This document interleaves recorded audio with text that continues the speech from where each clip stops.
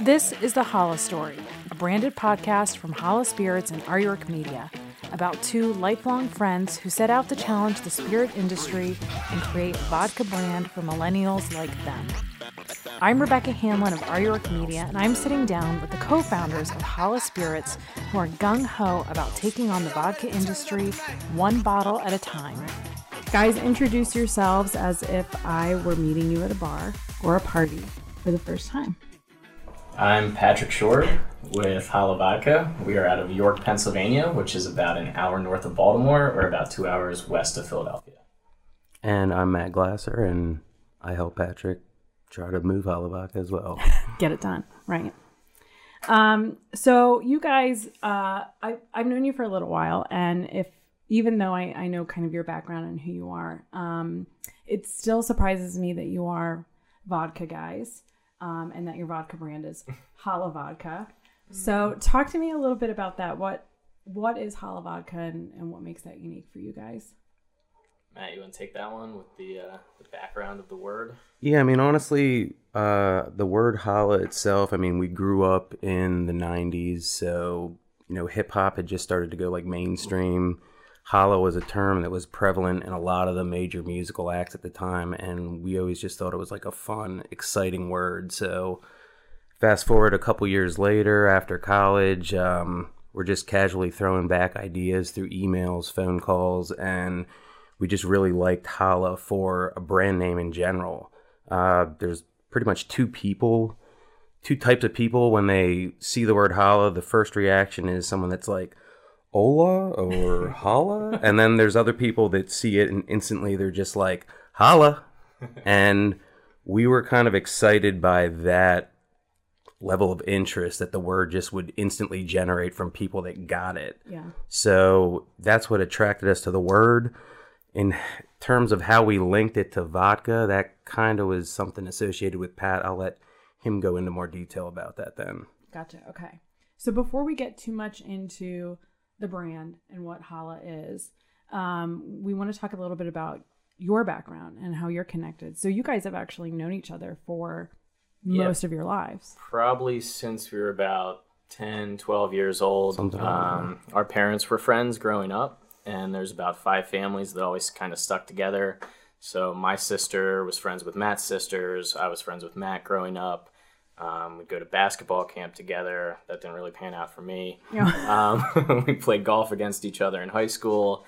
We would go to family vacations at the beach together, go up into a cabin in northern Pennsylvania, that kind of thing, and just always remain friends. So we're still, all 5 families are good friends till this day, and we hang out a lot. And now we've got a business together. And you guys went to college together. Intimate. We did, correct. Yeah. Penn State. So both went to Penn State. Matt was up there first. He's a year ahead of me in school, and went up there. I went up my senior year of high school, and prior to going to Penn State, I was like, it's too cold up there. No way I'm going to go there. One night out or one weekend out with Matt, and I was like, yep, we're definitely going to go to Penn State. This is a winner. Yeah, it's for us. And we ended up as roommates junior and senior year. Oh, okay. Up there. Yeah. So you guys the Hala brand has in some ways been an alter ego for you guys, where it's this really fun, loud, party kind of brand that people don't see that from you guys Monday through Friday. But how did that start to develop even early on when you guys were at Penn State, that you almost kind of took on that persona of what the Hala brand would be? Yeah, I think some of that came from our origins at school, just, enjoying going out and having fun and being a part of that atmosphere. I think we're both relatively shy and in general, but I think it is our alter ego where we get to express some creativity, and, we stay behind the scenes. We put out Hala Vodka for everybody to have a really good time. Our first bottle had a UV reactive coating on it. We wanted people to go into the nightclub, and instead of, some of the crafty style brands you see in there, let's amp it up a little bit and, have a good time. And I would add that even if you are a shy, quiet type, if you've seen the nightlife in State College, it can definitely make you the Hala type. So when you guys were in school, Penn State, not shy about being a fun school to be at. What did that look like for you guys? I mean, what were were you guys at that time messing around with the idea for challah vodka, or what did that look like at that time for you guys? Not so much as a business idea or anything like that. I mean, at that point, any interaction we had with alcohol was purely recreational, but it wasn't until really after college that we even entertained the idea of going into business in the alcohol industry. Mm-hmm. When you created it, and we'll get into this a little bit down the road, but you created this vodka that really spoke to your generation. So when you guys were kind of coming to age with drinking, what was out there for your generation? Gosh, yeah. So we would walk into liquor stores in State College, or, if we were home for break, and in Pennsylvania, they're a little bit more bland, white walls, gray shelving, that kind of thing. And you'd start bottom shelf typically. Okay, that's your razor blade vodka. Tastes, not so good going down. College budget. Yeah, $8 a handle kind of thing. Then you look at that middle shelf and it was like, okay, this is pretty much everything our parents drank for many years, which is all either very, very stale or faded or just kind of, old, didn't resonate. And then you look at the top shelf and you've got tall bottles, frosted glass, twice the price, not much better quality than anything you'll find on the middle shelf. So it's just kind of annoying to see some of the gimmicks that were out there, so to speak, and just big companies trying to, force you to pay a little bit more of a premium for something that's not really worth it. And it was frustrating. It was like, okay, well, I think maybe we can do better than that someday, but never acted on it at that time. So what were you going to school for? Accounting. Both of us. A little drier. A lot drier, yeah. If you've met accountants, we're not the most active type generally. Yeah, sure. But put a little challah vodka in us and no pocket protectors. No, yeah. So when was it then that you guys graduated from Penn State with your accounting degrees? 2008 for both of us, correct? Mm-hmm. Yeah. Even though I was there a year early, I took one for the team and stayed an extra year to graduate. They enticed you there. You were having a good time. Twisted my arm. He was the smart one and added time to his stay. So after graduation, you have these accounting degrees. What did you guys end up doing? I went into construction, working for a family business here in York. Came back, my family's here. Went into that and stayed there for about 8 years. Okay. Yeah. And I pretty much did the complete opposite. I was totally disenchanted with accounting by the time I had graduated. I kind of made a half-assed effort to try to find a real job per se. Yeah. Ended up going into just serving at restaurants, pizza delivery, things like that, anything to get by, and actually ended up going back to school to take some IT classes. Tried to start my own fantasy football type platform with some friends. Okay. We entertained that idea for a couple years, never really panned out, and I eventually found myself caddying outside of Philadelphia. Okay. And that's kind of where the timing lines up, where we started really discussing about moving forward with challah. Okay. So what happened at that time period where, you're caddying? Are you still at the family business at that point? Yeah. Still in construction, a little bit of sales. It was about 5 years after we graduated from school. I was up in Portland, Maine, visiting a customer and shadowing one of our salespeople. And we had taken this customer golfing. We were sitting out on a patio afterwards, having some drinks. And this gentleman, good friend now, started telling us the story about one of his good friends that he grew up with. And he started 2 big household names of vodka and some other spirits, rums, vodka, whiskey, that kind of thing. And it was like, okay, that's interesting. I wonder how he did it or how he got started and, why he did it. And in the vodka space, it was, it's very hard to create a distinct vodka. So most of it in general is marketing. And we wanted, obviously looking back, it was like, okay, there's nothing for our generation. How can we get into that and how can we make something fun? So we sat there, had some shots of whipped cream vodka and, just kind of heard that story and then got home and really started digging into the industry and learning more about it. So, what was it particular about, that timeline? you graduated at kind of a crummy time to graduate from college. It was the height of the recession. Yeah. So you experienced it couch surfing in the Philly area. So you get this idea. What about that conversation and coming back from that? What were those next steps? Next steps was about a year of research, bottle design. Matt and I worked with a company. So basically, we would come home from work and have 3 hours to work with a company based in Portland, Oregon. Okay. That we would have 3 hours to work on design or the bottle or that kind of thing. We wasted 6 months on a bottle that NASA would have had to put together for us. With knew nothing about glass integrity and structure, stuff like that. Okay. So we were coming up with these really ornate designs, and they were basically telling us we could do a test mold, run some samples, and every single one of them could just break off the second you pick them up. Oh, yeah, so that didn't work out, and went back to the drawing board, went with a stock bottle, and worked with the right companies to come up with what is Holla today. Did you guys know anybody at the time who was doing anything like that, like making their own liquors, or anybody in the area that you could talk to? Because it's such a, who's just going to come up with a vodka? So where did you guys We didn't know any liquor people. We all had some people that we knew through other people that we had heard had tried the microbrew or the microbeer thing. Okay. So we did know some people that had done that. Yeah, and unlike microbrewing, micro distilling, you weren't allowed to take a still and create vodka or spirits in your basement or in your garage. Sure. Because it's a federal offense. So we were like, okay, that's not going to work. Right. But talk to Christian Quinlivan at Liquid Hero, you would be familiar with. He was super helpful. We went down there, took a tour. He showed us around sort of, how they got started and showed us the origins of that.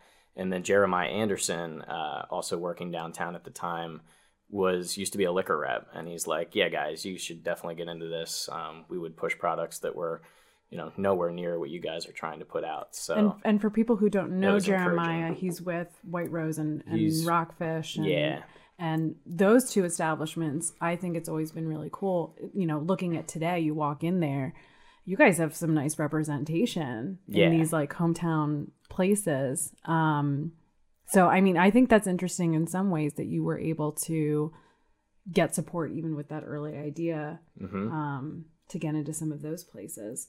So at that point, you're talking to some local people. You're playing around with the right kind of bottle to be able to hold what it is that you want to get out there. With brand building, bottle design, state and federal regulations and licensing. Yeah, those were interesting. But you were doing some of this stuff still while you had other jobs. Yeah, all of it. I was still working at the construction company. We were working nights, weekends, nights till midnight, 2 a.m., building our own pallets and getting ready to, start labeling bottles. And you can talk about the storage facility. And early on, I was still caddying at the time. Okay. So, when we were trying to find the supplies like glass, things like that, that was stuff that you could kind of do in your spare time. Now, once we actually got all of the materials for the initial batch of original vodka that we did, all the empty glass, all the labels, at that time I had stopped caddying, and I was basically doing this full time because it just wasn't something I could really work around. Like he said, when we were labeling the first batch of glass, I was in the kitchen of my parents' house bringing in glass bottles from the garage, running them through the machine, stacking them on the table, putting neck labels on, throwing them back in the case. I was doing 8-10 hour shifts of that a day. Jeez. So, and then driving back and forth to our self-storage facility where we were storing all this empty glass. So in a Honda Civic. Yeah, a Honda Civic nonetheless. Gotta get it done. So, at that point, it wasn't something that we could just or at least on that side of it, it wasn't something that I could balance with another job. I needed to have total free time for this. Yeah. So you're working on labeling bottles and storing them. Where's the vodka? Vodka at that point, we searched all around the country. We looked into starting a micro distillery in downtown York. Worked with Dylan Bauer to find some properties. Didn't have the money to do that at the time. We were trying to figure out, okay, can somebody else make this stuff for us? So we're calling around the country, even up into Canada with other distilleries, asking them like, hey, we want to start this vodka brand. Are you able to make this product for us, and that kind of thing? And at that point, it turned out pretty easily. We found a really nice company in Philadelphia to work with, and they helped us with our first batches to sort of get up and running. Okay. That was really, really successful, and worked out well for us, with our day jobs and that kind of thing, until they called Matt out of the blue one day and said, hey, we're not going to be doing any more third-party products. Turns out later on we learned they got bought out and just kind of focused on their own stuff. So at that point it was like, okay, we have our jobs and, can still make cash doing whatever. And just went back to the grind, and we didn't give up, but we were definitely at a brick wall. Yeah. Yeah. So I think that kind of naturally leads us into, Matt, you had an interesting experience on the golf course that really was a turning point for you guys. Tell us about that interaction and what happened as a caddy. Well, yeah, so, now that I'm actually thinking about it,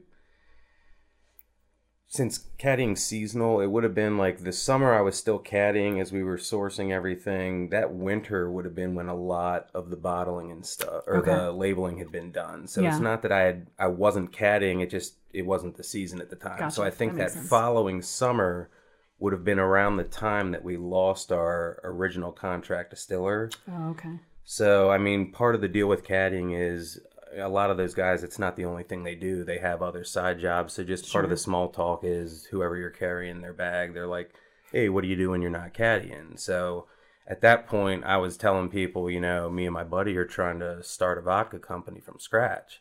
And it just so happened that this guy was an investor in a Pennsylvania gin company, and he let me know that. So when we found out that we lost the contract distiller, I had that name in the back of my head, went on their website, found Rhiannon, who was their head distiller at the time, and I just sent her an email and pretty much laid out the story. Told her, look, I'm caddying at a golf club here. A guy just mentioned that he invests in your company. We just had a contract distiller that no longer can make vodka for us. Can you help us out? And that's pretty much how we met Rhiannon. And she got back to me like a day or two later, and it was just like, I usually don't respond to random requests like this, but there's just something about your guys' story that's interesting to me. And she followed up on it, and we just kind of started moving forward from there. So who is she? Rhiannon Walsh is kind of our second mother now. I would say she has been integral to the brand and getting us really from those early days to where we've gotten to now. Rhiannon, she's from Ireland, came over to the U.S. many years ago, I guess, to start the San Francisco World Spirits Competition. Okay. And ran that for a few years, ended up back in Philadelphia area, and like Matt said, was working on some other spirits at the time. She has an extensive knowledge in brown spirits, in bourbons, whiskeys, scotches, that kind of thing. She's an expert, knows, and can basically blend or create world-class spirits like it's it comes just naturally to Rhiannon with what she does, and has access to all the vendors and the people that she's gotten us acquainted with to be able to make the new products that we've put out here. Again, we like to stick to kind of all natural stuff, no chemical additives, real, we're using real mint, we're using real jalapeno, real cinnamon. And that's where Rhiannon's, personal touch comes into play, where she loves the brand and is really high on quality and knows how to make it, very high quality product. So we got lucky. She had no business really having lunch with us that day, and just we met and it clicked, and the rest is sort of history. So if I have the timelines right, you would have met her in about 2016? Yeah. Sounds about right. Yeah. So, you graduated 2008, go through this this period of time of figuring life out. That's quite a few years to kind of come around to full circle on this idea that had started, and a long time to kind of develop it. Mm-hmm. At that point, were you guys ready to get fully into Hala and make that your thing?